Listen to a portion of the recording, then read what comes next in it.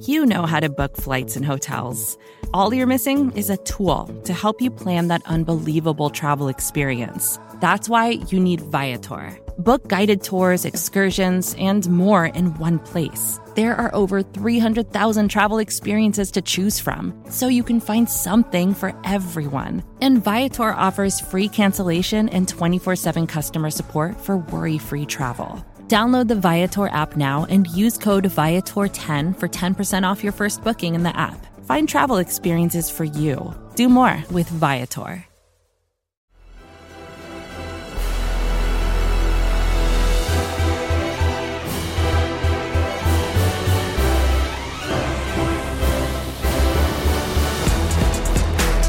Welcome one, welcome all to the Monday edition of the SB Nation NFL show. That is, of course, Monday Football Monday. I am not RJ Ochoa. My name is Pete Sweeney, and today I'm joined by Brandon Lee Cotton. With RJ Ochoa out and about, this is actually, and he wanted to make sure that I mentioned this, Brandon, the first Monday Football Monday that he's missed. So he wanted that officially on the record, as you could imagine. Yeah, the show got better. I'm here. It's an amazing upgrade for Monday Football Monday, so I'm excited to be here. Yeah, I can't disagree with that. It's already hard to disagree with that. I do love RJ, but I also love variety, and as they say, variety is the spice of life. And speaking of variety being the spice of life, our listener, Mario Cap, he really likes to vary some of the reviews he leaves, and we got another one from Wednesday, and it was a message to RJ, and he's got no opportunity to respond today, which makes it even better. RJ, ranch is despicable. I do not eat something that looks like bacterial culture medium. Otherwise, RJ and BLG, great podcast. So are you a ranch or blue cheese guy, Pete? I forget. I fall under the blue cheese category. If I'm going to eat hot wings, I like the taste of it. Now, do I dislike ranch? No, I could have ranch every now and again, but predominantly, give me blue cheese. I also like to eat blue cheese and even sometimes ranch on pepperoni pizza. Wow. I was talking to a friend of a friend the other day, and I don't know how this topic came up, and we'll get into the football in a second, but he suggested something, and this is a, hopefully he doesn't listen to this. He's a big man. Seems like he knows his food. Mm-hmm. He says, my dad taught me at a very young age, go 1/2 ranch, 1/2 blue cheese, and mix them up, half and half. Was this person Andy Reid? I know why you would say that, but no, it was not. And speaking of this topic and reading this review, if you leave a review, especially if it's 5 stars on the SB Nation NFL show, we will, of course, read it on this show today, on Monday Football Monday. BLG and I will talk about some risers and fallers who we think maybe will make the playoffs after not making it last year, and some fallers who might miss the playoffs after making it last year. But before we do, we're going to get into some news and notes from around the league. And it was a big weekend in the NFL because this was the weekend where we get the offseason truly started, where you're having some of these team activities. I know that there are some teams, and this is a little bit muddled right now with OTAs, where with the Players Association, some teams are saying skip voluntary workouts. Rookie minicamp feels like it's a little bit different because these rookies are eager. So it seemed like a lot of teams were participating in this. And it comes with the message, and I think this is all-encompassing for every team, that now fully vaccinated players and staff will no longer be required to wear masks at NFL team facilities. And I'd imagine, okay, right, football is hard enough, let alone wearing a mask while having to do this. So this provides motivation for players to get a vaccination. I know the league has been saying, okay, we're not going to make players get a vaccination, but hey, if you don't want to wear a mask, why don't you go get it done? And I also think that, BLG, this is steps the league is taking to try to just continue to get into the direction of normalcy. I know that the owners want a completely normal season. The owners, if you believe it, don't like losing money. And so this is a step in that direction to get full stadiums, regular training camps, so on and so forth. Yeah, I mean, it's been a big development in the world, at least in America here, the United States, I should say, with the CDC, coming out and basically saying that people in general, if they're vaccinated, really in any kind of environment, even bigger environments, because for a while recently, it was kind of like people should still still wear masks in crowded environments, even if they're fully vaccinated. But now, the latest restriction has kind of been lifted. Now, obviously, there's still mask mandates and everything, and not everyone is vaccinated. And maybe, you still want to be cautious, and no one could kind of blame, I think, anyone who wants to err on the side of caution, especially if they have conditions or whatever. It's a pandemic. It's scary. Everyone kind of, I think, it's going at their own pace in some regard. So, but yeah, in terms of the NFL world, I think, like you said this is the motivation for players to get vaccinated if they're not. And I know Brandon Beane, the Buffalo Bills GM, recently commented and kind of had to, I think, apologize or whatever. Kind of the NFL pushed back on him saying, about cutting a player for not getting vaccinated. Yes, Brandon, come on. I mean, I'm like, you can try to take it back, but that's out there now. Like, and maybe that's in the back of players' heads too. It's like, if you're a player, trying to make the roster, don't you want to do like everything you can to make sure you're not inconveniencing the team, especially again, like you're on the fringe. So yeah, I think, we are going to see more and more players get vaccinated. That's why I prefer you as my Brandon. I would never consider Brandon Beane to be my Brandon with comments like that. All right, moving on. Again, rookie minicamp this weekend, which means these rookies were run up to these Zoom calls, their first opportunity to interview with the beat reporters in their cities. And I just felt like running back Najee Harris of the Pittsburgh Steelers stole the show. We saw you today with a one-handed catch. Also nearly come down with one that was thrown behind. You saw that? I saw that. And then you almost caught one that was thrown behind. You guys were here? We were there watching, yeah. Where are you guys at? We were up on the balcony. But man, I thought y'all was boosters. What the hell? That's crazy. But so, are those things that you feel like maybe 2 years ago you might not have been able to do that make those kind of plays? Is that why you went back to Alabama that last year to get better in that part of your game? Bro, what? Where are you from? Did you always cover Pittsburgh Steelers? Yeah. All right. Well, I've always been catching the ball, man. The reason why I say it is because every time somebody say I'm talking about the one-handed catch, and you nearly caught the one behind. I always do that. Okay. I always do that. All right. Not to brag or nothing, but it's like what the heck? Like, you think it wasn't luck? I can tell you that since y'all was watching. I'll do it again for you. Nah, I'm gonna get in trouble. But it's not something I work on. It's just I've been doing that since like middle school. It's just I got big hands, man. Yeah. So I did some digging on this, BLG, and the reporter asking the questions, this man by the name of Dale Lally, who's very popular apparently in Pittsburgh, has been covering the Steelers since 1993. Wow. So you have Najee up there asking the reporter, how long have you been covering? What have you been doing? Who are you, essentially? And, of course, it's a decades-long Steelers beat reporter. But this is, I think, one of the better parts of what is rookie minicamp weekend, because you can start to see some of the personality of these guys. And we're fortunate enough, BLG, to cover the league as a whole. This is my new favorite non-Chiefs player. I know that he's an AFC rival. I am going to be plugged in for whenever he takes the podium. He does, in fact, have big hands. He has 98 percentile hands, according to Mock Draftable, 10 1/4 inches, so he wasn't lying. I love the attitude of just like, I'm just good. Like, why are you questioning this? Like, this shouldn't be a surprise. Like, I'm just a good player, so that's why it happened. That's funny to me. Yeah, this was a player that was taken 24th overall and really was everybody's mock. And essentially, everyone knew that James Conner was no longer a Pittsburgh Steeler. This is a team that likes to run the football under Mike Tomlin. They desperately needed a running back. He fell to them, and now he is a Steeler, and really feels like it's going to be one of those beloved Steelers if he keeps up this attitude. Another rookie, and it's wide receiver Amon-Ra St. Brown of the Lions. He made headlines for saying he's ready to take someone's job. And my response to this is, well, I would hope so. Kenny Golladay is a New York Giant, and Marvin Jones Jr. is a Jacksonville Jaguar. He fell to the fourth round, which he apparently did not like. He also said, I'm never going to forget the 15 receivers that went before me in the draft. That kind of chip that I have my shoulder coming in, everything that I do. Whenever I'm thinking about anything, that just comes back to my mind, and it just motivates me to do more. Of course, I sometimes have caution when I hear this type of line, because instantly I think about Josh Rosen and how his career has gone. I mean, he was saying things like this before he played a single game. Now, I think this is the attitude you want to have. And the Lions need some receiving help, given those two guys have left. And this is not a quarterback situation anymore where the quarterback is going to be able to do everything like that. Jared Goff is not that type of guy, which is why he's on the Detroit Lions. And so I like this attitude, but it seems pretty obvious to me. Can you name the top 3 receivers on the Detroit Lions as listed officially on their Our-Lads roster page, Pete? I know that Tyrell Williams is there. Mm-hmm. See, it's tough. This is the point.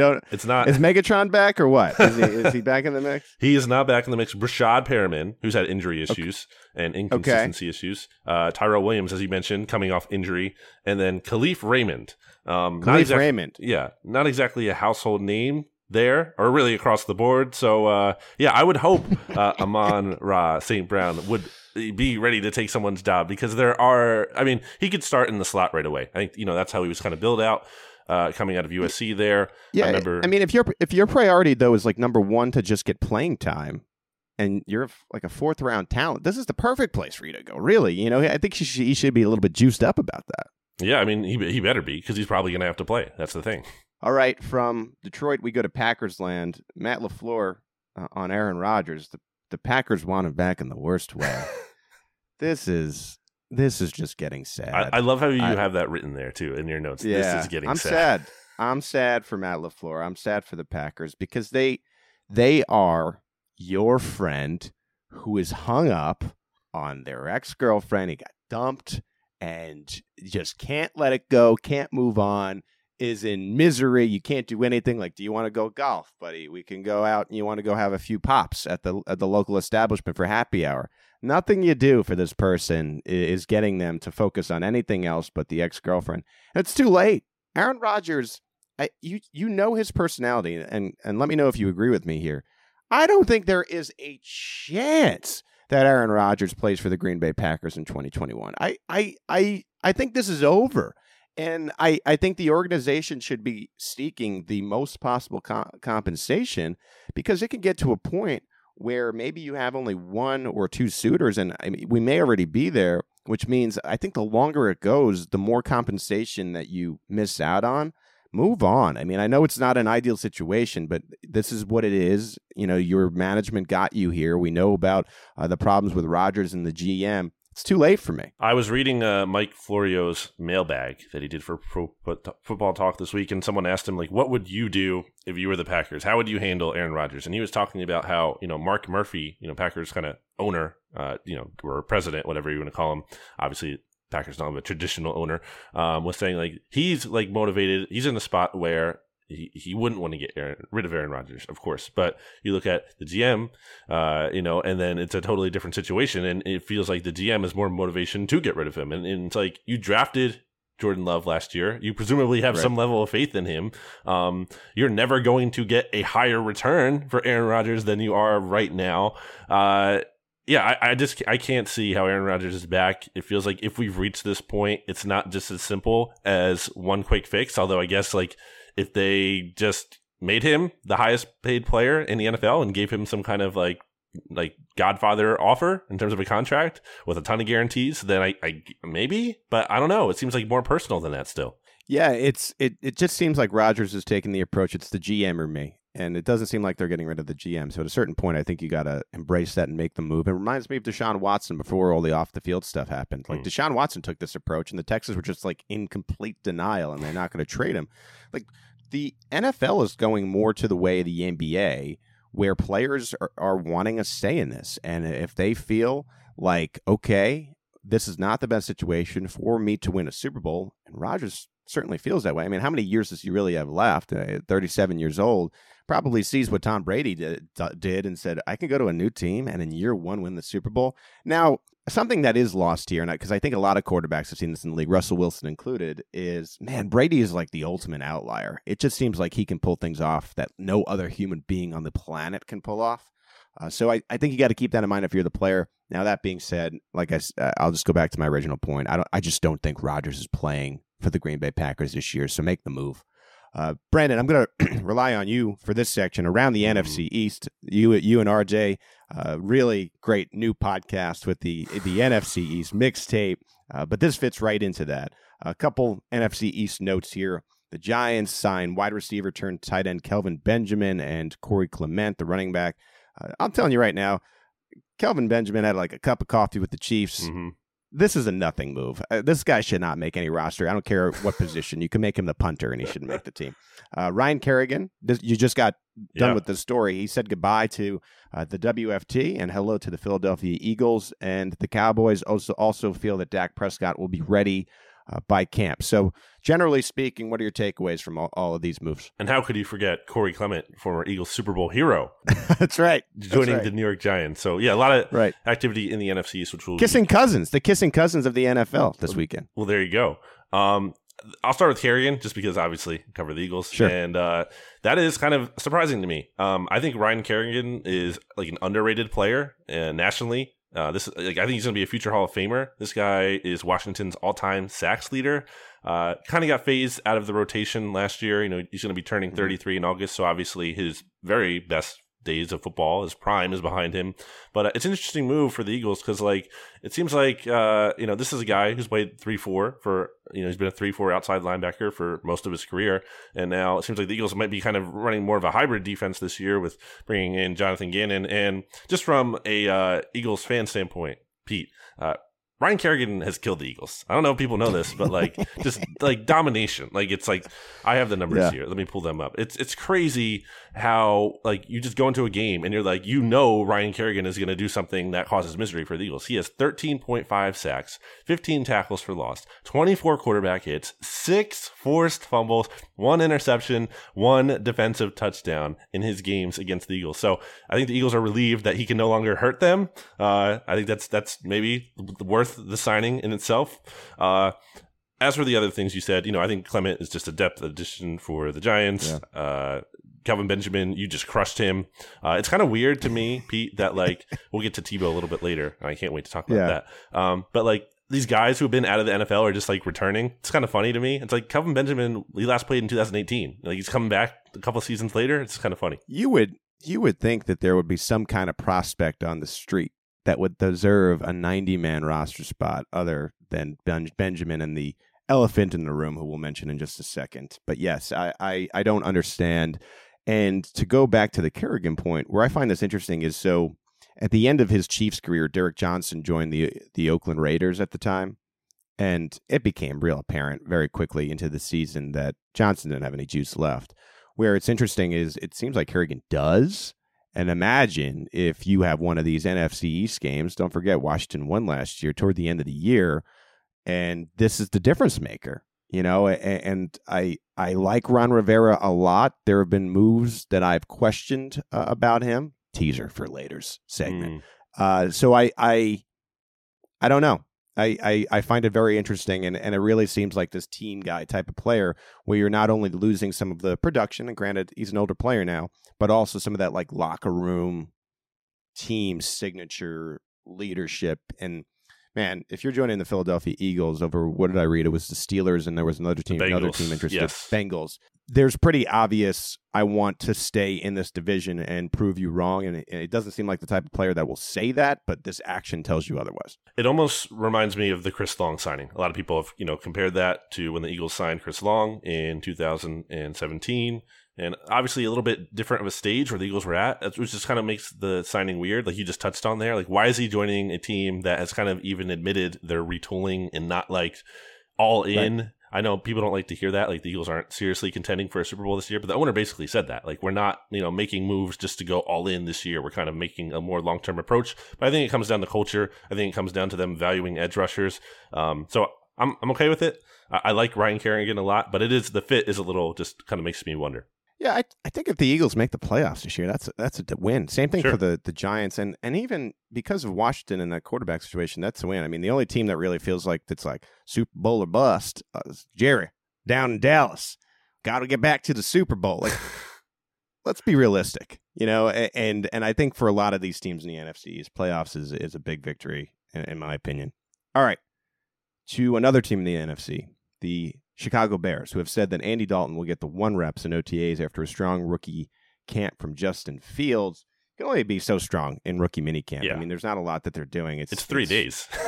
It's shorts, and there's not even like defensive and offensive linemen. Not that the quarterback can be hit anyway in training camp, but there's only so much you could tell. The messaging from the team right now is that Andy Dalton will start. Looks like Matt Nagy will be evaluating how fast Justin Fields can pick up the game. I think this is the right approach.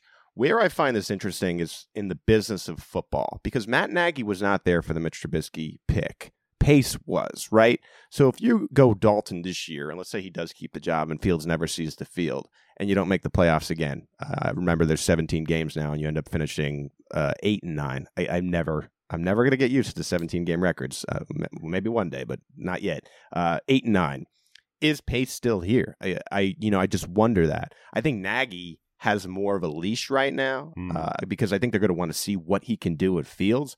But if Fields doesn't touch the field, and this is a team that loses out on the playoffs, I just think it makes for a very interesting conversation about Ryan Pace in the offseason. I am all for, in the offseason, saying the veteran is the guy, or kind of giving them the leg up at first, because I think you want to push a young player like this. You want to make them work for it. You can't just like have them come in and just hand them the job, unless it's like, maybe an obvious situation like Trevor Lawrence, like just, like generational, potentially kind of quarterback. He's the number 1 overall pick. That's an exception. But if, you're coming into a situation where you're not that, and Fields isn't, he was the 11th pick.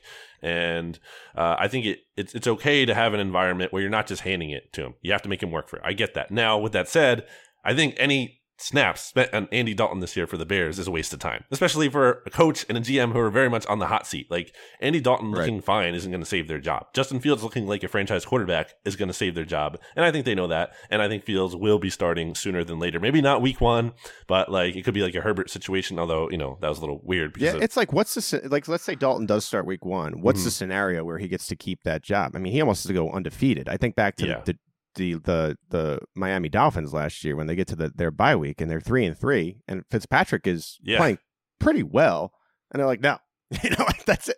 Like, if he's 6-0, he probably does keep that job. But at the time, it was 500 football, and they're like, it's time for Tua.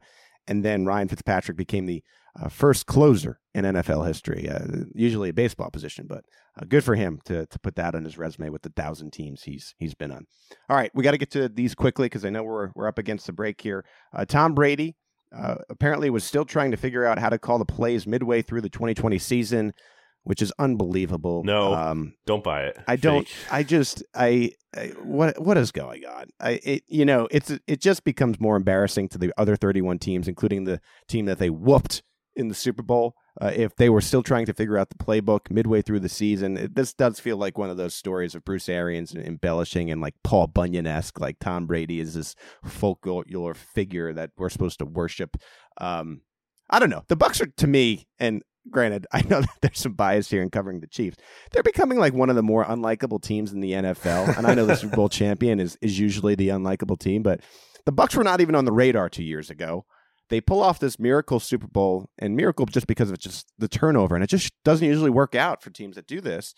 They win the Super Bowl and are now kind of like extra braggy and storyline heavy about it. I don't love it. I just think that this is going to be a team even more so, besides being the champion, with a target on their back when the season begins. This is a fake story. I don't buy this for a second. This reeks of like, actually, our Super Bowl win was even more impressive than it appeared to be, which is the opposite is true, Pete. I've said before, look, you look at how the Buccaneers got to the Super Bowl last year. First of all, they had the healthiest team in the league somehow, so they were very lucky on that front. And that's part of the game, whatever. I'm not faulting them for it. I'm just saying, like, this isn't like some extremely deserved outcome and they overcame the odds. Like, no, that's not what happened here. They played a sub-500 team in the wild card, starting an XFL backup at quarterback in Taylor Heineke.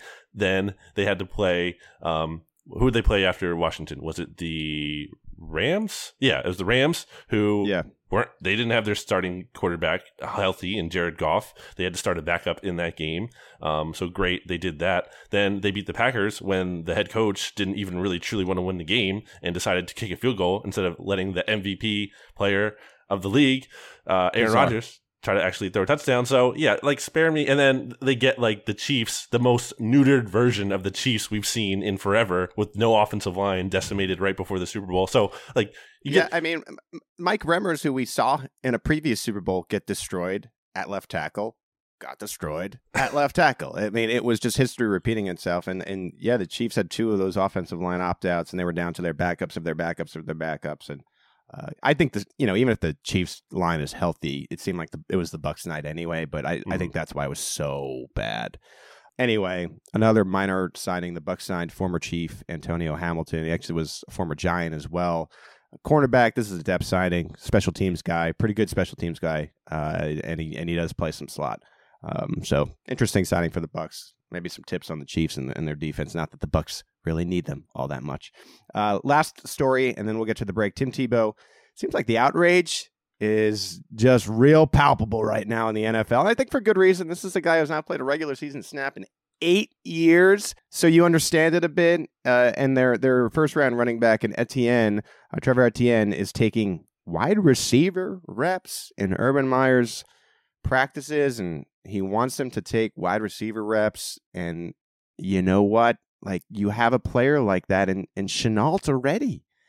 What was that pick? You have the best running back, and now you're moving the back to wide out while you're signing Tim Tebow. Is this another Gruden situation in Jacksonville? I feel like this outrage about Tim Tebow it's just too much. We don't need to be outraged about Tim Tebow. It's Tim Tebow. Like, it's a 90-man roster spot. Like, it's fine. Maybe I'm a little biased because will the outrage be okay if he makes it 53? So you're saying it's got to be delayed a little bit, right? I mean, presumably though, if he makes the 53, it's because he deserved it. Unless Urban is really just like, being ridiculously, biased, like nepotism, whatever, and is putting him on the team when he doesn't deserve it. But I feel like, and by the way, we should say, as of May 17th at 11:37 a.m. as we're recording this, he hasn't even officially signed yet. So like, everyone's freaking out about a move that hasn't actually officially happened yet, but I guess, presumably will.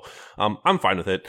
And as for Etienne taking reps and also I saw outrage about this too. Like, what's wrong with that? It's a running back trying to like contribute in a more valuable way than running the ball, catching the ball. I'm sure he will be used as a running back as well. Like, there's no issue with any of this. And I am far from an Urban Meyer defender, so that's not what's happening here. But right. I'm not mad about any of this stuff. BLG, Urban Meyer is number one fanboy, quite obviously. Please no. No, I'm just, look, we got to see what happens here. I think Lawrence is the type of talent that could really push this team to relevance again, even in year one. And so right now, you give him the benefit of the doubt, but there are some Mayock Gruden-esque type of signs down in Jacksonville. That's all I'll say for now. We'll see how this plays out. All right, we're going to take a quick break. When we come back on Monday Football Monday, 3 risers and 3 fallers. Stay with us. Back here on Monday Football Monday, Pete Sweeney and BLG in for RJ Ochoa. We are talking about 3 risers and 3 fallers in this year's NFL season. And so this is how this works. Of course, last year you had the 14 teams make the playoffs. We're each going to select 3 teams that we feel might fall out of contention. And then there were teams that did not make the playoffs. We're going to talk about why certain teams that didn't make the playoffs last year might be able to make it this year. Let's start with the risers. So, BLG, I'll let you go first. Who's one of your risers this year? Well, you're going to love this one. And I don't know if you've heard me say this on other podcasts on this platform, Pete, but the Chargers are winning the AFC West this year. It's their division now. I know you love to hear that. I know you totally won't. You love it, right? You're totally gonna bring that up to me when it doesn't happen. But look at the facts here. Justin Herbert thrived last year behind arguably the league's, or at least one of the league's, very worst pass protecting offensive lines.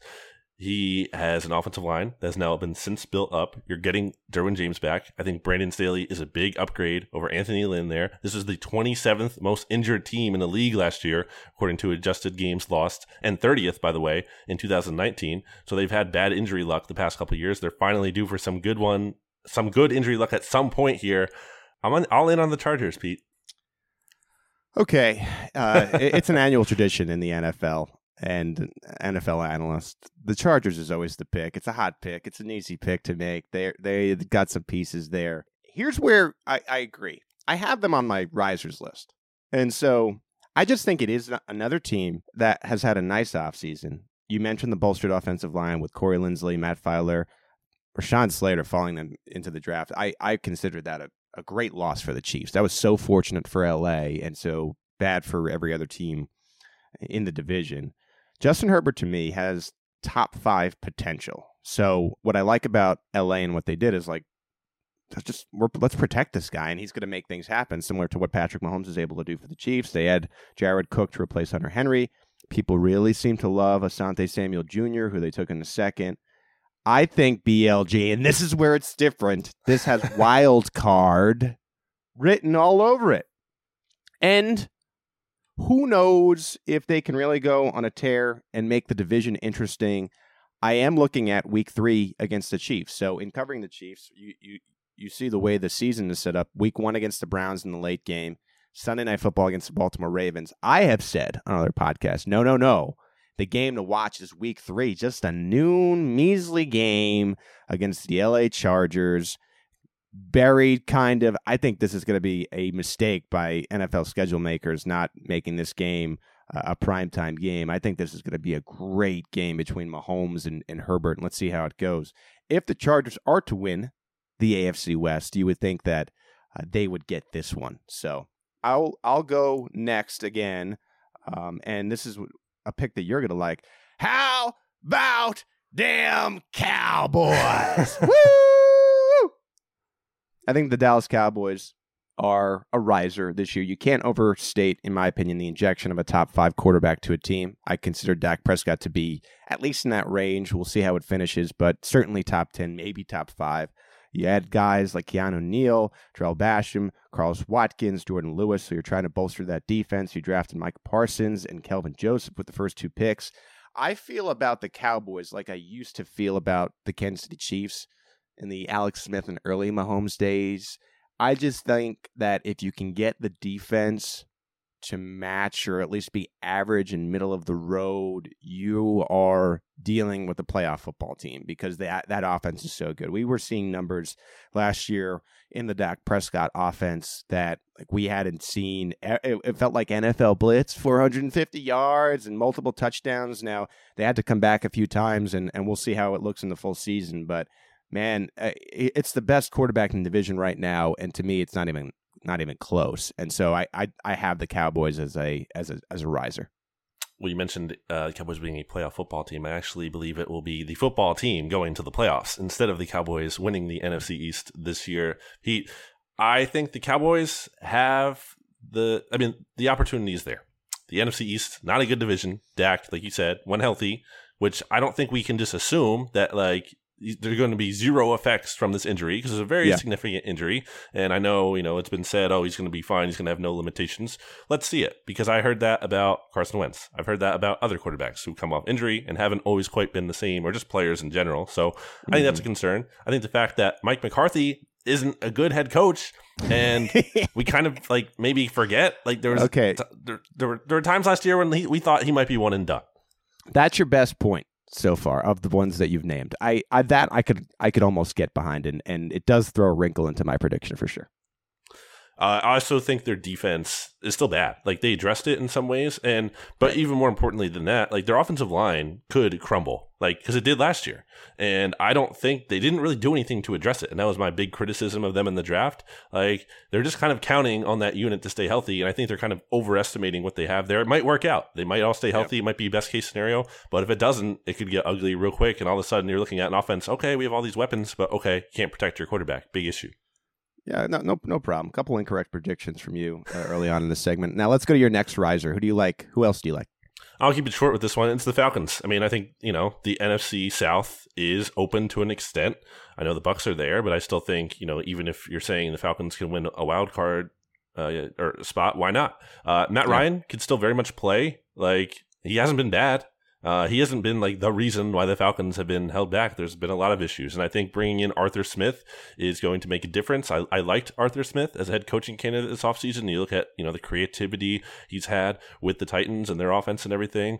I feel like the Falcons have a lot of talent on this team. And this is kind of assuming they don't trade Julio Jones, which I don't know why they would do if they're like still going for it, and they should, and they're making a run at this. They get Kyle Pitts. That's another big weapon for them. I think the Falcons, with the Saints taking a step back, Panthers still not really afraid of them. I think the Falcons could potentially win the NFC South. I don't think that's crazy, but at very least a wild card team. That was a team that was in dire need of some new head coaching. And, if you still believe in Matt Ryan, and I think there's plenty of reason to, as you were alluding to, then that's where the change in head coaching matters. If he can still play, this team has plenty of weapons where you could see them get back into the mix. So that's a nice pick. Not on my list. The final team on my list is the Miami Dolphins, who were 10-6 last year, barely missed the playoffs. This is a come up of the year type of team for me. Wow. Not enough people are talking about them as a team that could win the AFC East. They added Adam Butler. I like the Will Fuller addition. I think 2020 saw training wheels for Tua. In 2021, they are off. I think Brian Flores, in that regard, has earned our trust. The Dolphins trading out of position to take a quarterback, to me, was a very clear sign that Tua is the guy. They believe he can take this team to the postseason. Their first rounders were wide receiver Jalen Waddle, defensive end Jalen Phillips. If I'm complaining about this team, I don't love the running backs, but we've seen in this era's version of the NFL, you could have Miriu at running back, and maybe you can make the postseason. I would like to see maybe a Le'Veon Bell added there, make it interesting down in Miami. We'll see. But I like this team as a riser. You have one more team as a riser, or? I have one more team. The Tua factor makes me just skeptical. There's a question there. Yeah, there's a question there. And I'm not saying I'm out on Tua. I'm just saying I want to take the Dolphins because I like them, and I want you to be right. Maybe not totally, because the Eagles have their first round pick, and it'd be better if they're really bad. But just from an agnostic perspective, I have the Vikings as my last team.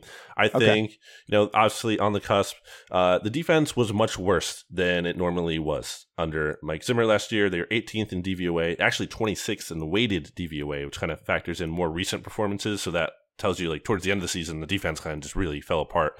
They had some injury issues, some personnel issues. I think Zimmer's going to figure that out and at least get it to respectable instead of being bad. And I think the NFC North, could be very much for the taking if Aaron Rodgers isn't back. The Vikings also add Christian Darrisaw at left tackle, which is a big deal for them, helping out their offensive line. I am by no means a Kirk Cousins guy, but I think he can get this team to the playoffs. Now, he won't do anything once they're in the playoffs, but he can get them there. Worth noting on the Vikings also, they took a quarterback in the third round with pick number 66 in Kellen Mond. I know that Mike Zimmer recently signed an extension, but this feels like a year that they got to show some kind of life. I don't know if you have to get in the postseason, but you can't have a dismal year. I think that you could see Zimmer being on the hot seat if they are in that 4-win range. Sure. All right, let's go to some fallers. I'll start with the AFC, and I'm looking at the Pittsburgh Steelers. And I think this is the most obvious one. I'm not sure if you have them on your list, but I just think it's a case where a team is trusting their franchise with a player who doesn't have anything left in Big Ben. I know they went with Najee Harris, who I expressed my love for earlier, but unless they're going 1960s version of football with Big Ben on some kind of pitch count, I don't know if that's definitely the case. I just don't see it for the Steelers. They got a talented receiving core that needs a new passer, in my opinion. Very obvious. They lost Bud Dupree, which was concerning. Again, this is a team that was undefeated, lost to your WFT BLG, and then it never felt like they were the same again. And I think that continues to tailspin into this year. And that happens. I mean, you see teams that go through this. The fact that Tomlin has had as much success as he has with the lack of under 500 football, I think that streak is probably broken this year. And then you start to rebuild next year for the Pittsburgh Steelers. That streak concerns me, though. And I it's not a shock. No one will be surprised, not a single person, if the Steelers are bad this season. But I just, I'm so hesitant to bet against them because I think about how bad things got, not this past season, 2019, when they had no business winning 8 games, and they still won 8 games despite having to start Mason Rudolph and Duck Hodges. This is a team, this is an organization that has their stuff together, and I think they can grind it out and potentially make the playoffs.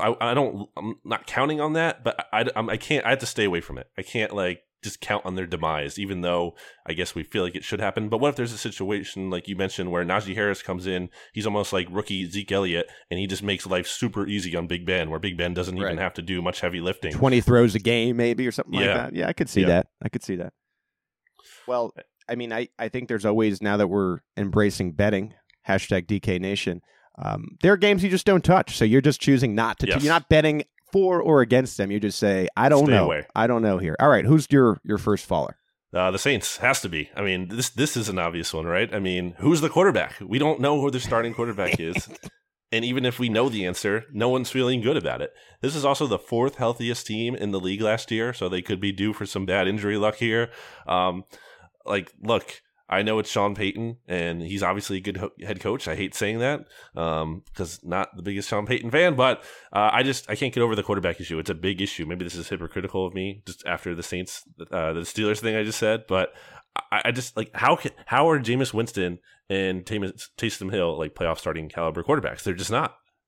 Well, you're missing the fact that Jameis Winston has those corrected eyeballs, baby, and he is a different quarterback now in New Orleans. They're going to be eating some W's down in the Big Easy. No, I could see why you would put the Saints there. I have a little bit more belief, I think it sounds like, in Jameis than you do. Now, I don't think he's going to go from 30 touchdowns and 30 interceptions to being this super elite quarterback, but does he have a ceiling that is like top 15? I could see him being among the top half of quarterbacks in the NFL, but it is a big question mark. That you're right. You're 100% right on that. We don't know. Another one I have on my list is the Packers, just because if we're saying Aaron Rodgers is going to be back, Pete, then we have to put them here, right? I mean, it's really hard to say because I could look like a fool and they could win like 13 games for the 3rd season in a row if he does, but I don't know. It's maybe Jordan Love is good too, by the way. Like it's possible he comes in or maybe obviously not as good as Aaron Rodgers, but maybe they're still a playoff team with Jordan Love just because of the way they've been able to have success. But man, if Rodgers isn't there, then I think this team could be really, really bad because I think the Packers aren't an amazing squad like on their own merit. Like they're amazing because Aaron Rodgers is there. You do have Blake Bortles in that mix, who did go to an AFC title game, so you got to keep that in mind. But yeah, I could see the Packers really falling off, and because we just looking on the field and you say, okay, you insert a quarterback there, maybe they can get to like around 500. But there's such an emotional boost that comes with having the MVP quarterback, and then now you're starting a guy who's never started before, or Blake Bortles, and that is a key hit to your mentality. Like the Packers pick, they were not on my list. I have the Tennessee Titans. Talked about Bud Dupree. He actually went to the Titans in free agency, but they lost a lot of key names like Jadeveon Clowney, Malcolm Butler, Adam Humphries, Corey Davis, Jonnu Smith. It just seems like a lot to me. I know you have Derrick Henry, who, trust me, I love Derrick Henry. I'm a big fantasy guy. He's an absolute beast. But who are the air weapons on this team? A.J. Brown is back. Josh Reynolds, who comes over from the Rams. Rashard Davis. Is that enough? I don't know. And I know we've been talking about head coaches here. Has Mike Vrabel just been masked by what Derrick Henry can do? And I'm wondering if he finally gets exploited in this year where they just really have a down year and miss the postseason. So just have a lot of questions about the Tennessee Titans. So great minds think alike here, Pete. I have written down on my show notes, how long can they sustain Derrick Henry running the show? Like that's not a setup that lasts forever. And Derrick Henry is a freak, so it could last this year, very much so, but it's not going to last, like season after season after season forever. So I have questions about the Titans. I don't really love their offseason and love their roster. I think they're just they don't have a lot of juice going for them. It seems like some of the shine of, coming out of nowhere as this unexpected team with Henry taking over and Tannehill's resurgence has worn off a little bit. I like Mike Vrabel, but like you said, I wonder about this team. And, 6th healthiest team in the league last year. I keep going back to my adjusted games loss metric from Football Outsiders. They could be due for some bad injury luck. I also had the Colts in the mix here because, and I didn't pick them, Pete, because people are going to be like, oh, you're just hating on Carson Wentz. And I don't feel good about Carson Wentz. So that's a real issue. But that division outside of the Titans and Colts, probably not going to be really good. It's the Jags, who I think, still a little bit away. And the Texans, still very much the most away of anyone possible in the NFL. So I'll agree with you on the Titans here.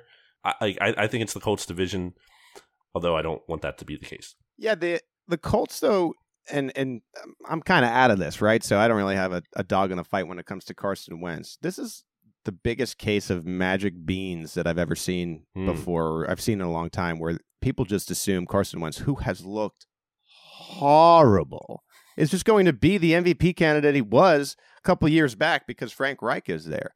I think we got to see it. I just can't buy into that yet. Now, I do feel that the Colts are a quarterback away, so maybe that gives him confidence. Maybe he can play better there, and with the team surrounding him, this is going to be a situation where you see him turn back the clock. But yeah, it just seems like it's assumed, and this is a quarterback who, like a lot of the analysts, if you watch NFL Live or NFL Network, are just like, he's mentally broken. Yeah. How could you just assume that is going to change now that he's just in a new location? I don't know. I mean, I don't know. And like Philly's one of the toughest places to play in the NFL. Indianapolis demands a lot because of the strong quarterback play that they had for so many years between Peyton Manning and then Andrew Luck before he suddenly retired.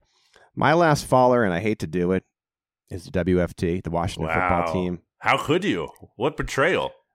Well, the only loyalty that I had to them was from Alex Smith, who's no longer there. Yeah. And so Al's retired. And if Al goes on some kind of coaching staff, I'll have them in my riser list for sure. But the WFT, more about the division than anything else. Remember, they only won the division with a 7-9 record. Mm-hmm. I think the Cowboys, Eagles, and Giants are all better. Especially for me, the Cowboys and the Eagles, and I highlight them because they have quarterbacks who I trust. I don't really trust Daniel Jones all that much, and so as much as I think the Giants are on the come up, I cannot believe that they still continue to think that Daniel Jones is an answer there at quarterback, and you need a quarterback to win in this league. I think this is a division that is at least one with a 9-8 record. I think they get out of that embarrassment level of the division this year. And to me, Ryan Fitzpatrick and the WFT are not winning 9 games. They just are not. I did like the William Jackson signing, and Curtis Samuel with Ron Rivera is interesting for sure, especially, again, going back to fantasy. Like, how is Ron Rivera going to use Curtis Samuel now as this special type of back/receiver type guy? But it's just not enough. And, again, I always go back to the QBs. To me, this is Dak Prescott or Jalen Hurts division to lose. So, unpopular opinion for RJ Ochoa, who is probably listening to this, and I've said this to him, but I feel like if you take the combination, Pete, of the head coach and quarterback, like if you assigned each of those guys a number and you added that up, the total sum of Washington between Ron Rivera and Ryan Fitzpatrick is better than Mike McCarthy and Dak Prescott. Maybe the gap isn't huge, but I think it's a better combination. I'd rather have that combination. I really do not like Mike McCarthy, and I've said that before the Cowboys hired him. This isn't just me like being a homer with the Eagles and saying, "Oh, the Cowboys head coach sucks." No, I have not liked him. I have liked Ron Rivera, and I thought he brought respectability to Washington. And I think between Washington's ability to get hot offensively, which will happen under Ryan Fitzpatrick, he'll also get cold at times. But guess what? They still have a really good defense, and I think that's going to help them keep afloat. And I think it's going to be another bad year for the NFC East. Not as pathetic as it was last year, but for the NFC East mixtape, RJ and I predicted each of the team's records, and I went through game by game, a very scientific, guaranteed to be accurate exercise. And I had Washington coming out top at 9-8, kind of like you said there. And I have literally the other 3 NFC's teams finishing right behind them at 8-9, which seems crazy and probably not likely. But I have Washington winning the division, so it's not by much. So I can't fault you for putting them in this category. They absolutely are a top contender in this category. This is definitely where I think we do agree, right? This is definitely a division that could come down to like a couple weird plays and close games that you're like, oh, if that didn't break that way, the Eagles wouldn't be going to the playoffs, and it should be fun to watch. I enjoy, as much as like the AFC West is competitive, especially if Rodgers goes to the Broncos and like, oh my God. I think sometimes like that lower level of football is enjoyable because it's just anybody's division to have. And you could see a repeat there. I think 9 wins gets it done, though. I think it's a race to 9 wins. How smug Pete Sweeney is. Yeah, I enjoy this lesser brand of football among my masterful AFC West. As you know well, the NFC East used to be the cream of the crop. And so there'll be a time when the AFC West football is garbage and the NFC East is back in the mix. We know one thing, they're going to get primetime games as it is anyway. And that is a good place to end it here on a beautiful edition of Monday Football Monday, we'd like to reiterate, please leave us a rating and review on the SB Nation NFL show. Everything helps. And as RJ often notes, we will read it if you leave a review, even if you leave multiple reviews, as we did today. Thanks to BLG for filling in RJ Ochoa. I'm Pete Sweeney. This has been another edition of Monday Football Monday.